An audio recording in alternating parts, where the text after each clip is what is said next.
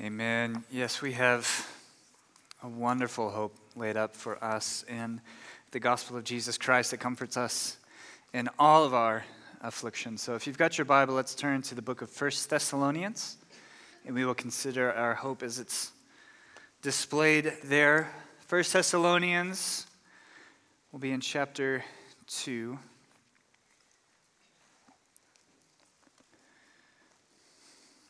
I'll be starting in verse 17. I'll actually read all the way through chapter 3, verse 5. So we're in 1 Thessalonians chapter 2, starting with verse 17. Everybody there? Great. This is the Apostle Paul writing. But since we were torn away from you, brothers, for a short time, in person, not in heart, we endeavored the more eagerly and with great desire to see you face to face, because we wanted to come to you. I, Paul, again and again, but Satan hindered us. For what is our hope or joy or a crown of boasting before our Lord Jesus at his coming? Is it not you? For you are our glory and joy.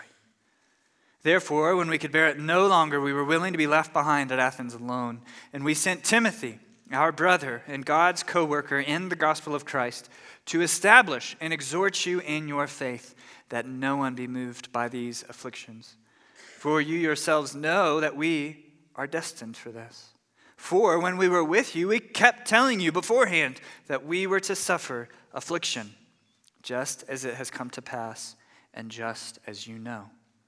For this reason, when I could bear it no longer, I sent to learn about your faith, for fear that somehow the tempter had tempted you, and our labor would be in vain.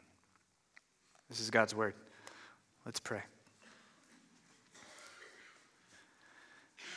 God, I do pray that you would use this time to set our hope fully on the grace that will be revealed to us in the coming of Jesus Christ. Lord, would you use my words to establish and exhort all of us in our faith, so that no one, especially someone in affliction, that none of us would be moved. And we ask this in Jesus' name. Amen. Amen. Well, as I think most of you know, my family and I just moved here in October from Louisville, Kentucky. So we're still very new here, getting established. And let me first say that it has been just a wonderful blessing to be here.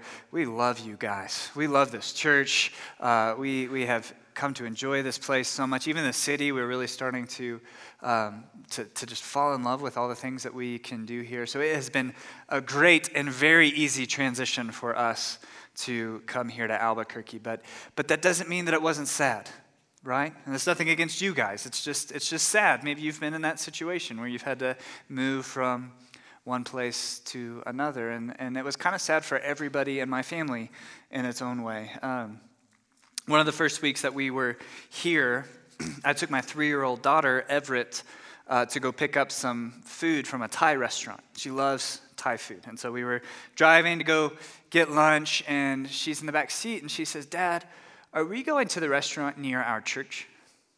And it took me a minute to figure out what she was talking about, because this restaurant is very far away from Desert Springs. And then it dawned on me, she's talking about the Thai restaurant in Louisville that we used to go to that was just down the street from our church. It was her favorite restaurant. And I said, "Oh no, baby, we don't live in Kentucky anymore. We live in New Mexico. We're going to a new restaurant." And I could tell as soon as I said that she got sad. And she just said, "Dad, I want to go to the old restaurant." And don't you hate it when your kids are sad? It just breaks your heart. And then I had to explain to a 3-year-old how her favorite restaurant is 1,500 miles away. So I said, "Baby, we don't live in Kentucky anymore. We have a new restaurant and a new house and a new church and new friends." And as I'm explaining that to her, I'm getting sad, because I'm thinking about all of the people that we have said goodbye to. And so me and Evie both are just sitting in the car, sad, driving to this restaurant. And then after a few minutes, I said, "Baby, you know what? We still have the old God. She said, we do? And I said, yeah.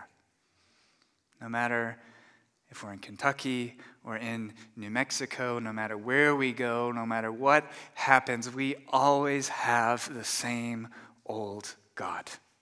And he loves us. And he is good to us. And he cares for us. And so we can put our hope in that old God. And both of our spirits were lifted just thinking about that hope that we have in the old God. And I love it, for like a month after that, she called God our old God. And she loves that restaurant now, and she loves it here, okay? But this is the same hope that the Apostle Paul expresses in this text. Because if you remember, Paul has been separated from people that he dearly loved. And his situation is much worse because he and they are both being afflicted. They're undergoing suffering and opposition that would even tempt them away from their faith.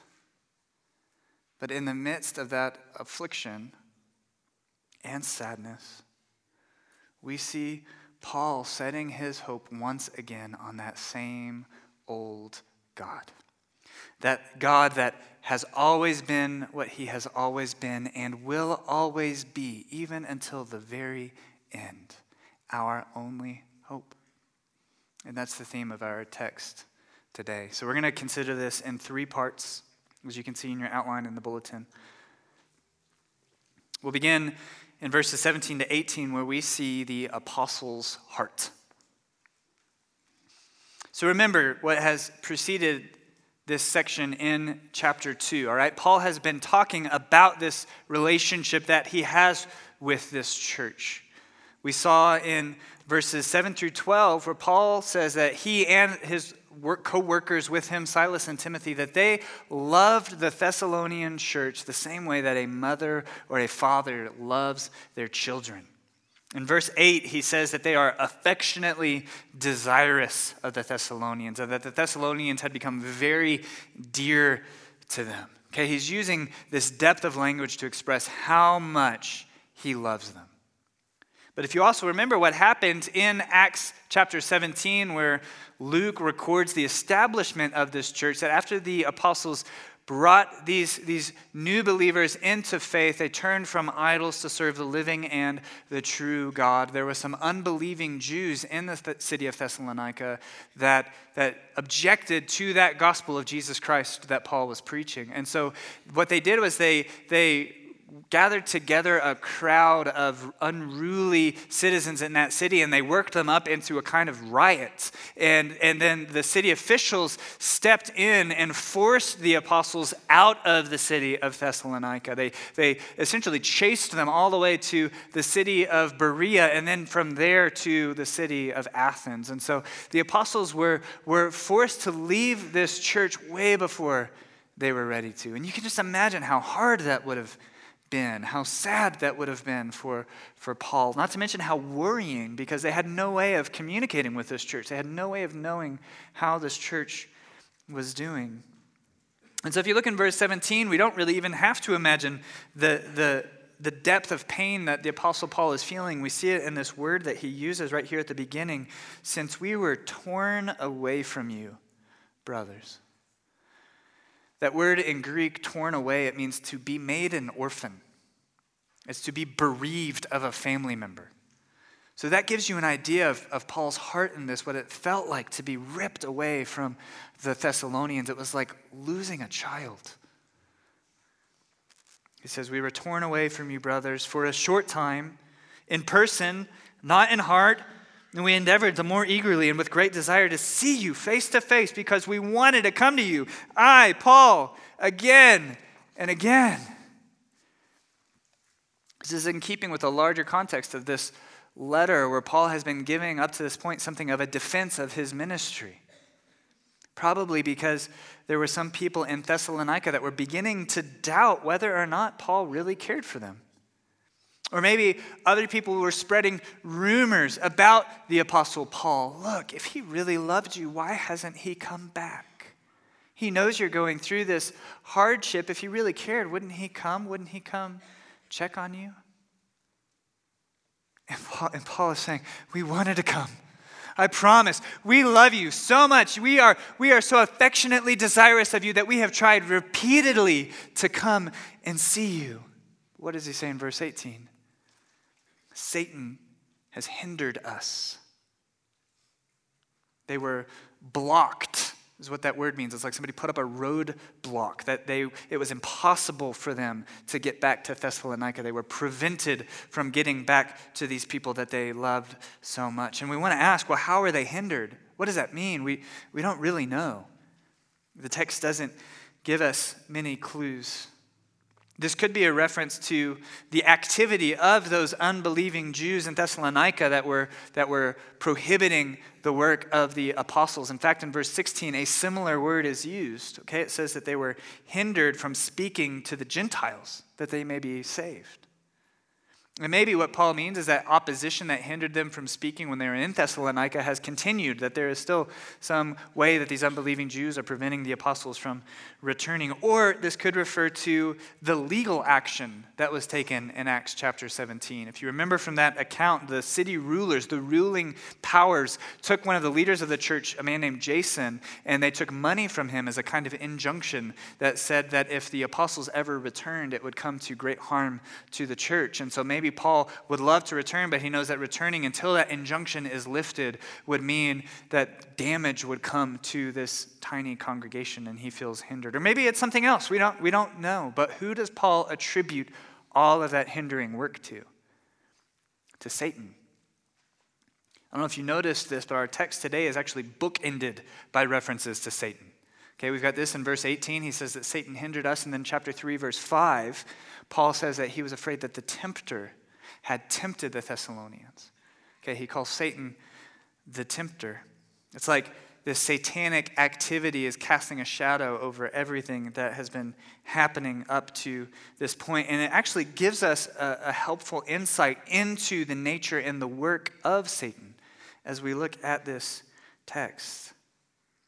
Do you remember Satan, the devil, the chief fallen angel, has always, since the beginning of human history, been the adversary of both God and God's people. In fact, that's what the name Satan means. It's a Hebrew word that means accuser or adversary. He is our greatest enemy. It was Satan in Genesis 3 that tempted Eve, and then through Eve, Adam, to move from their faith and obedience to God. It's Satan that's recorded in the book of Job, who tries to work through Job's suffering and Job's affliction to get Job to turn away from his trust and faith in the righteous God. And even in the Gospels, it is Satan who tries to tempt Jesus himself, to get Jesus to move from his faith in God. And we praise God that Jesus was not moved. Amen. But here in 1 Thessalonians, we see Satan doing the same thing that he has always done. He is working through affliction to try and tempt God's people away from their faith in God. We actually see in the text a few ways that Satan is working. We see, as I said in verse 16, that he's trying to hinder the spread of the gospel to the Gentiles. I think it's right to attribute that work to Satan because Satan wants to keep the nations in darkness. He wants to keep the nations blind and deceived so that they would not hear the gospel of Jesus Christ and turn from their idols to worship the one true and living God. We also see that Satan is trying to prevent the ongoing ministry of the gospel. Okay, he is trying to hinder the apostles from serving this church in the way that they feel like they need to. He's trying to keep this church from having good leaders that can grow them and guard them in the faith. And I think Satan still works especially this way today. That's why one of the best prayers that you can pray, especially if you're praying for another country and the gospel work there, is to pray that God would give them good leaders that would guard them. That's why I'm so grateful for our church and even the commitment that our church has made to training leaders and other pastors. But lastly, we see that Satan is trying to use the persecution and the affliction that the Thessalonians are experiencing to tempt them to abandon their faith. It's kind of like the parable of the seeds, with the seed that was thrown on the rocky soil. Something grows up there, but then the sun scorches it. And Jesus says that is persecution, that is opposition. And Satan is trying to use that scorching heat of opposition that the Thessalonians are experiencing to get them to abandon the gospel. So I wonder if there's anyone in this room that's experiencing that heat right now, that you are being persecuted. Maybe it's at your workplace. Maybe it's on your campus. Maybe it's in your own family. That there are people, because you believe the gospel, that are opposing you, that are afflicting you, that are hurting you. And Satan is tempting you, saying, wouldn't it just be easier if you quit all this Jesus stuff? Then they'd leave you alone. You might even get ahead for once. Just quit. Or maybe if it's not persecution, maybe you're just acutely aware of Satan's activity and trying to hinder gospel growth. Maybe in your own life, or maybe in the life of someone that you know or love. No matter how many times you share the gospel with them, it's just like it never gets through. It's like there's a block there. Or maybe just most broadly, maybe you are just in this room right now experiencing the same kind of grief, anxiety, the same sadness that the Apostle Paul is. Sadness that comes from being separated over long distances. Sadness that comes from loss. Sadness that comes from circumstances not going the way that you would want them to. Okay, trials and afflictions, they don't always come in the form of persecution, opposition. But Satan will use anything, won't he? He will use any kind of suffering. 1 Peter says that Satan prowls around like a roaring lion. He's just looking for an opportunity, something that he can sink his teeth into and get you to move away from the gospel. He will use any kind of suffering, any kind of affliction to do that. So whatever it is, and if you're not going through it right now, we know that you will. The question is, how are we supposed to endure when we are experiencing that kind of opposition, when we are experiencing that kind of suffering? How do we endure in a life of opposition? And the answer is the theme of this book of 1 Thessalonians. It's what Paul commends the Thessalonians for at the very beginning in chapter 1, verse 3, their steadfastness of hope. Hope in what?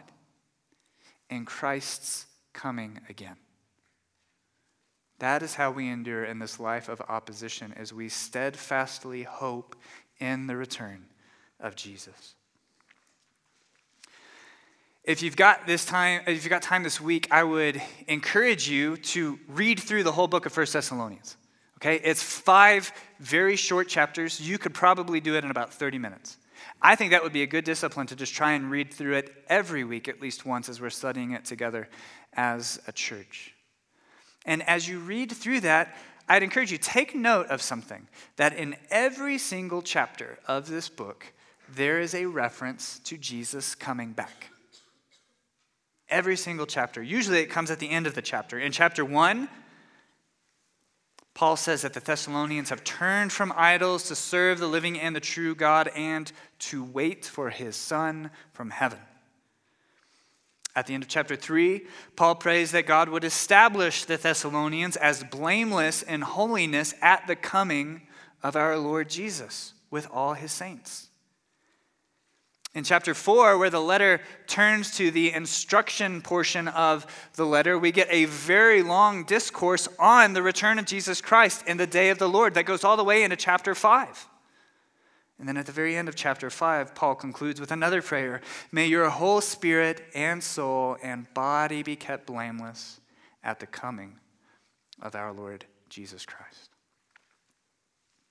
For a very long time, scholars have referred to the books of 1st and 2nd Thessalonians. Okay, there's 2 letters to the Thessalonians. Scholars have referred to both of those as the eschatological epistles. If you don't know that word, eschatological, it's from the Greek word eschaton, which means last. So eschatology is the doctrine of the last things, or what we call today the end times. These letters, it seems like, show Paul's obsession with the end times. But not in a weird way, right? Like not in the way that so many people are prone to today, just out of vain interest or some kind of exciting intrigue. No, Paul is obsessed with the coming again of Jesus Christ in the end times because that is his only hope in a life of opposition. And that's the benefit to us of this book, is it teaches us, one, what the doctrine of the end times is. We get a much broader understanding of what will happen when Christ returns because of these letters. But more importantly, it teaches us how to live our lives focused, like Paul is, on what will happen when Jesus comes back, and to find hope in the midst of opposition. So that brings us to our next point. Verses 19 and 20, the Christian's hope. For what is our hope or joy or crown of boasting before our Lord Jesus at his coming? Is it not you? You are our glory and joy. In one way, these verses are just a continuation of the last point. They continue to show Paul's heart, how he feels about this church in Thessalonica. And it's just beautiful, right? It says that they are his glory and his joy. He calls them his crown of boasting. A crown is the victory wreath that would be given to a conquering general, or to an athlete that has competed and won the first prize in an event. They would get a crown of leaves, a wreath of leaves on their head that signified that they were triumphant, they were victorious. And Paul says that the Thessalonian church is his crown. They are his trophy. They are the proof of his faithfulness. They are the proof that he has run the race well. And Paul doesn't just use this language here, the Thessalonians. He says the very same thing about the Philippians. And so we can assume that Paul feels this way about all of the churches, all of the Christians that he has brought to faith and shepherded and discipled. It's a beautiful expression of the Christian ministry. And as I've been studying these verses, I have been praying these verses for my own ministry and for all of the staff and the leaders at Desert Springs, that we would value you all this much. And that you would be our crown of boasting. That you would prove our ministry to be faithful by walking according to the truth. And I think you can feel this same way about those whom you are evangelizing and those whom you are discipling. Parents, I think you should feel this way about your own children whom you share the gospel with. That they should be your crown of boasting. And you should feel this way about those people that you evangelize, those people that you meet with in discipleship, that you should value them like that. That they should all be your crown of boasting. But notice when they will be Paul's crown of boasting. What does it say? When Christ comes. It seems kind of odd, doesn't it, that Paul would say that the Thessalonians are his hope. Do you see that? What does that mean? Well, it doesn't mean that it's ultimately about this Thessalonian church. It is about this church in relation to Jesus Christ. Verse 19 says, what is our hope or joy or crown of boasting before our Lord Jesus at his coming? Revelation chapter 4 describes a beautiful vision of the leaders of the church gathering around Jesus' throne. And do you remember what it says? It says that all of these elders in the church, they take off their crowns and they cast them before the feet of Jesus. And they sing a song. They say, worthy are you, our Lord and our God, to receive glory and honor and power. It's not about the crown, it's about Jesus. Paul says the same thing, that he is affectionately desirous for this church. He wants to see them built up and established. He wants to see them faithful to the very end so that at the very end, when Jesus comes back, Paul can take that crown off of his head and lay it at the feet of Jesus and say, Jesus, look at these Thessalonians. They have been faithful, these Thessalonians that you have saved and whom you have kept, and whom you have given to me as some kind of stewardship to care for and to teach and to build up. Lord Jesus, look at these Thessalonians. Worthy are you, our Lord and our God. It's beautiful, beautiful language. And before we move to our last point, I want to step back a little bit from this language and see a broader principle at work that's for all of us in this text. Because these verses, one, do give us an insight into Paul's heart, but they also give us a glimpse of what's going on in his mind and how Paul thinks about and interprets his circumstances in this life. This shows us that Paul is always thinking eschatologically.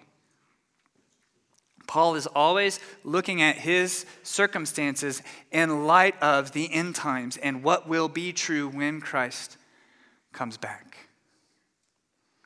Paul is thinking always about all of the different promises that are recorded in the Bible about what that very end time will be like. When like Revelation chapters 21 and 22 say, every trial will be taken away.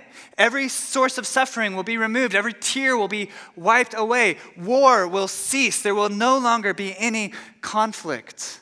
Everything will be made right.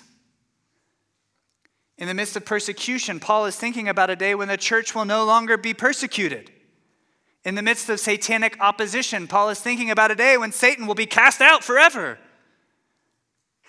Paul is setting his hope on what will be revealed when Christ comes. And this book teaches us to do the same thing. As I said, that is one of the great benefits of this book, is it trains our minds to think eschatologically. So this is a great question. When you are going through something difficult, when you are experiencing some kind of challenge, ask yourself, how should I think about this in light of Christ coming back? How should I think about this in light of Jesus coming again and making everything better? How does that change what I'm going through right now? When you're sad, that distance has taken you away from people that you love dearly in the Lord. And you're prone to be depressed about your loneliness and about these people that you don't get to see. Think about the day when we are all together again. When Revelation says that all of the saints from every tribe and tongue and people and nation will all come together and worship Jesus. Those people that you miss, you will be with again. When you're suffering under persecution, when people are being hostile to you because you believe the gospel, when they are opposing you because of your righteousness in Jesus Christ, you think about that day when Jesus comes back and he vindicates us. This is what we looked at last week, that day will be a day of judgment against all of those who have displeased God, and they will suffer wrath. And we think about that day and we think, I don't need to defend myself right now. God will defend me in that day. When we feel the weight of our own sin, when we know that we have displeased God, we think about that day when we will worship Jesus as the Lamb who was slain.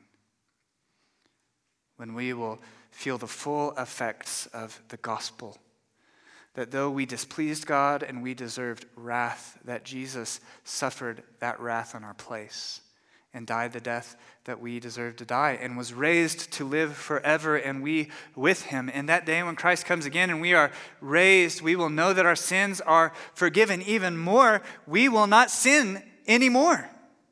We will be perfect. We will see him as he is. We will be like him. And so all of these struggles with sin that we have right now, we won't struggle with anymore. And that gives us hope today. Amen? That's our hope. I think this passage has something like a shape to it. It reminds me of a stormy sea. In verses 17 to 18, we have just this depth of waves, as the Apostle Paul is like a man in a little boat that goes down into sadness, into bereavement, into anxiety, into an awareness of Satan's activity. But then in verses 19 and 20, his little boat starts to crest the very highest wave, and he gets to the very top. And from the top of that wave, he can look out and he sees the shore. He sees Jesus coming again. And that gives him hope. He knows it's still a ways off, but he knows it's there, and he knows that that's his destination. He knows that that's where he is going to be. He knows everything is going to be okay. And so that vantage point from that height gives him endurance. It gives him steadfastness as his little boat goes back down into chapter 3, verses 1 to 5. More sadness, more anxiety, more satanic opposition, but the same old God, the same hope. So we see this in verses 1 to 5 of chapter 3, the church's hardship. Verse 1, he says, "Therefore, when we could bear it no longer, we were willing to be left behind at Athens alone. And we sent Timothy, our brother and God's co-worker in the gospel of Christ, to establish and exhort you in your faith, that no one be moved by these afflictions." Now, this is obviously background narrative, okay? This is all stuff that happened before this letter was written. Remember, Paul and Timothy and Silas have been chased all the way down to Athens. They are in Athens, and Paul says, we couldn't take it any longer. We couldn't bear it any longer. He actually repeats that phrase twice in this passage. And so what do? They send Timothy, Paul's protege, this very young, gifted minister of the gospel. They send him back to Thessalonica to check on them. And you might wonder, well, how did Timothy get there if they were hindered? Again, we don't know, but you could speculate that Timothy's ministry when they were in Thessalonica was not as public as Paul's had been, so maybe he could sneak in. Nobody recognized who he was. Or also, Timothy, the book of Acts tells us, is half Greek. So maybe he didn't stand out as a full Jew like the Apostle Paul did. So maybe he could, again, sneak his way back into Thessalonica. But regardless, they send him back. And not just to check on the church. What does it say? To exhort them, to encourage them so that they wouldn't be moved. Paul is sending back a shepherd to shepherd this flock like he knows that they need. But the point is that Paul did not want them to be moved by what? By these afflictions. Still in verse 3, "For you yourselves know that we are destined for this. For when we were with you, we kept telling you beforehand that we were to suffer affliction, just as it has come to pass, and just as you know." It says you were destined for this. We kept on telling you this over and over again. That was part of our teaching. As we study the rest of the Bible, it seems that this was always one of the aspects of the gospel that the Apostle Paul was quick to teach to this church, that they were destined for affliction because of the gospel. In Acts chapter 14, Luke writes about Paul, when they had preached the gospel to that city and had made many disciples, they returned to Lystra and to Iconium and to Antioch, strengthening the souls of the disciples, encouraging them to continue in the faith, and saying that through many tribulations we must enter the kingdom of God. So these are all other churches that Paul visited. Iconium, Antioch, and again, he kept telling them, you are destined for affliction. Well, why does he keep saying that? It's no different than what Jesus said. Paul is just teaching them the things that Jesus taught him. Look at this in Matthew 10. Jesus says, "Behold, I am sending you out as sheep in the midst of wolves.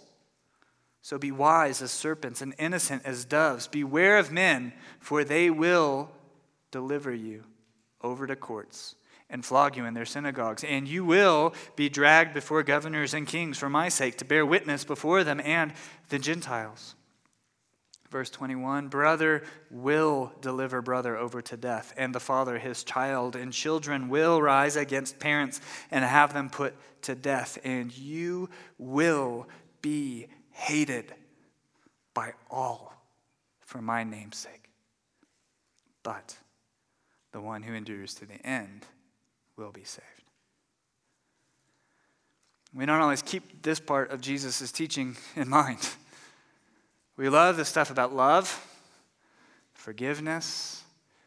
We even love the parts about Jesus being a wise counselor. But we don't like to focus so much on what Jesus said, that you will suffer. But this is why Jesus says, count the costs before you become a disciple. Before you take up the cross. Before you take up the instrument of torture upon yourself. Jesus says that the servant is not greater than the master. If they hated me, they will hate you. And what does he say? You will be hated by all for my name's sake. The world does hate Jesus. Those that do not believe in Jesus hate Jesus. Why? Because the world is under the influence of Satan.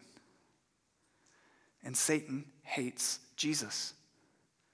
Satan hates the message of love. Satan hates the message of forgiveness. Satan even hates the message of Jesus' wise counsel. Satan, the accuser, the tempter, hates that message that your sins can be forgiven through Jesus Christ.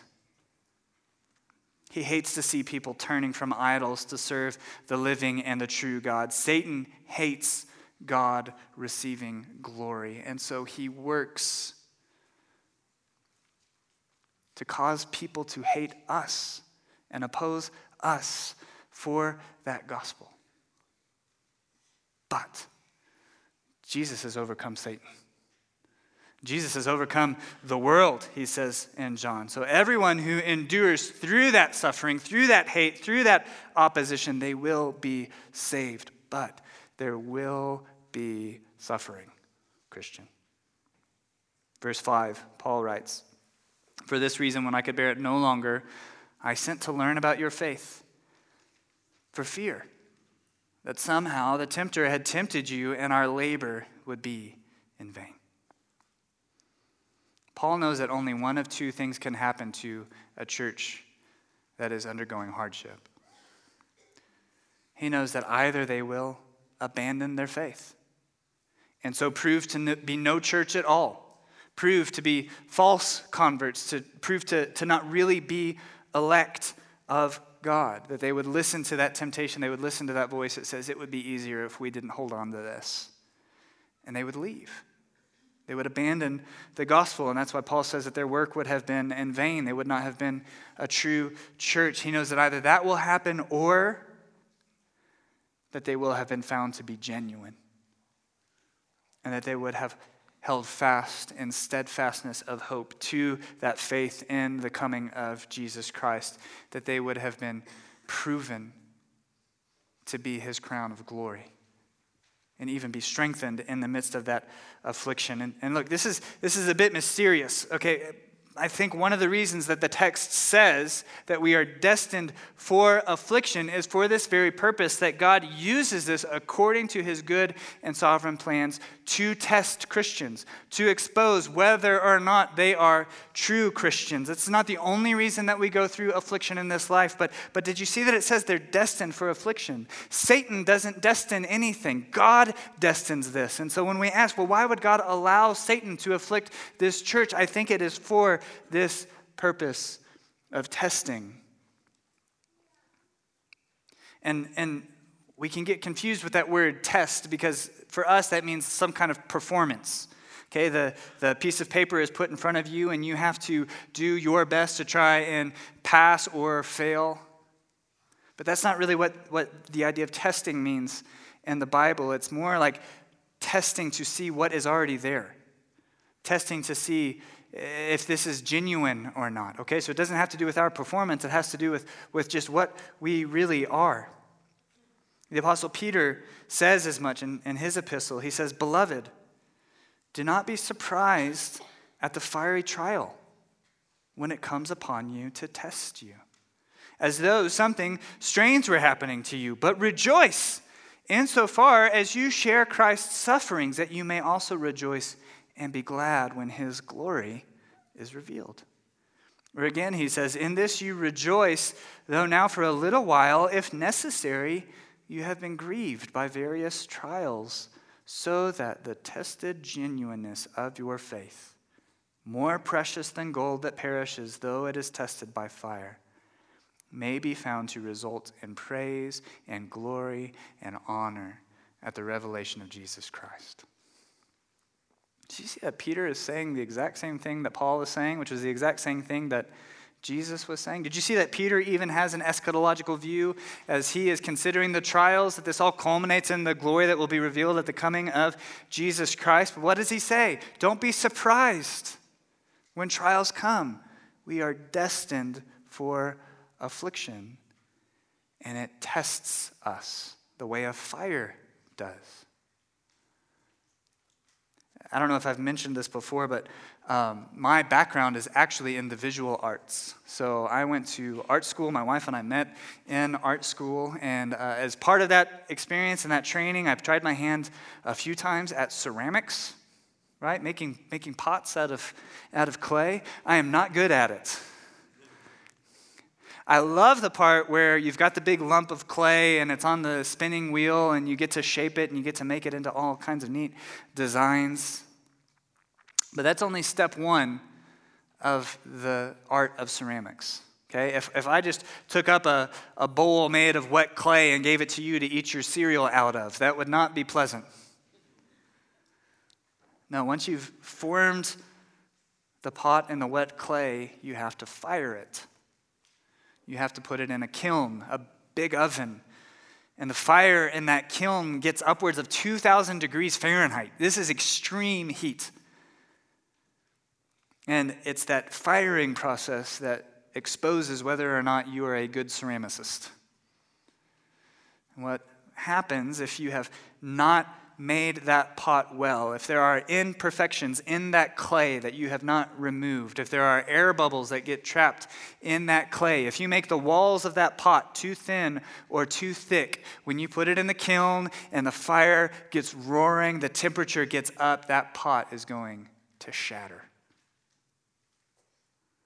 But if you are a good ceramicist, you have made that pot well, and you put it in the fire, something incredible happens. As the heat gets turned up, that clay pot gets harder. It gets stronger. And then it comes out of that firing process, and it's actually useful.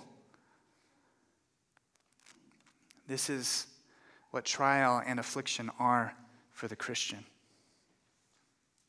If you're not really a Christian, if you're just here and you think, you know what, this Jesus stuff is pretty fun, and I like the music, and I feel really good about myself after I come on Sunday mornings, and it's a great place to meet people. If that's what you're here for, as soon as that heat starts getting turned up, as soon as you actually start experiencing trials, you're going to shatter. That will prove that you are not really a Christian, and that's actually a grace to you as much as it is to us. But if you are really a Christian, if you have truly put your hope in Jesus Christ, and the Lord, by his sovereign will, allows trials and afflictions to come your way, you know what's going to happen? You're going to get stronger. You're going to become more useful. How? I think one of the ways is that trial and that affliction, that suffering, when it comes, it just makes that hope in the day of Jesus Christ all the more clear.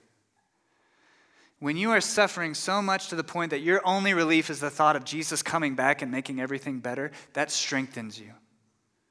That forges in you steadfastness of hope.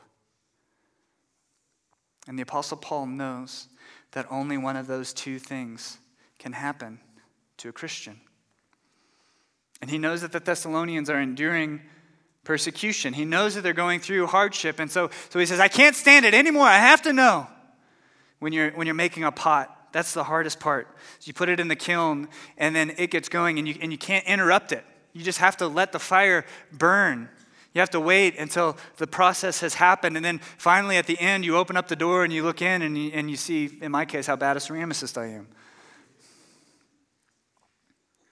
But Paul says, that's it. I can't wait any longer. I have to know. I have to know how they're doing. And so he sends Timothy. He sends Timothy to go open the door of the kiln in Thessalonica and see what has happened. to this church? Are they gonna shatter? Are they gonna be tempted away? Are they gonna be moved?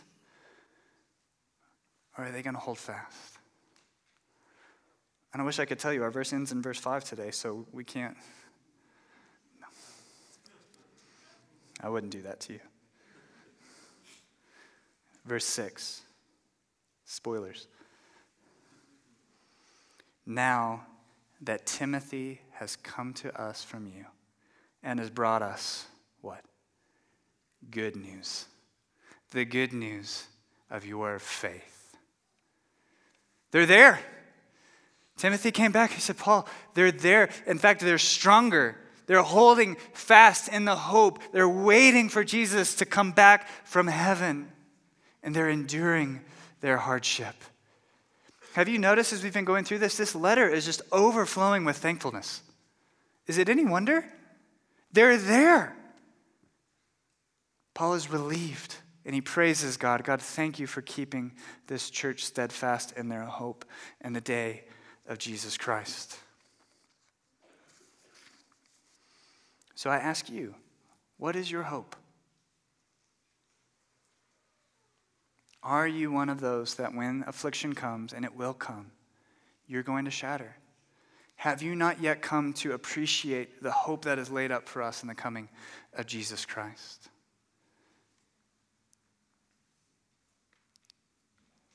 And if you have, and right now you are going through something hard, I pray that God would even use this time as a reminder of what your hope really is.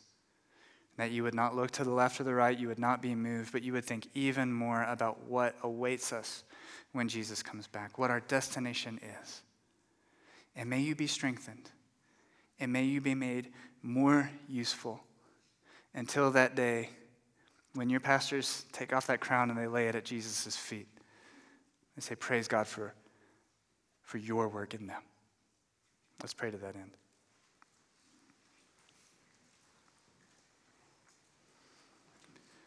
Lord, would you use your word this time to cause hope for the first time? Would you cause people to turn from idols to worship the living and the true God, the Lamb that was slain, that has suffered the wrath that they deserve for their sins? Lord, would you please give them that hope? And for those of us that do have that hope, Lord, would you strengthen us? Would you cause us to be steadfast and immovable in that faith? Lord, would you give us a better understanding of what that hope is? What it'll look like when you come back and how that applies in so many different ways to our circumstances now. God, would you please strengthen our church to your glory? Because, Lord, to you alone belong glory and honor and power. Amen.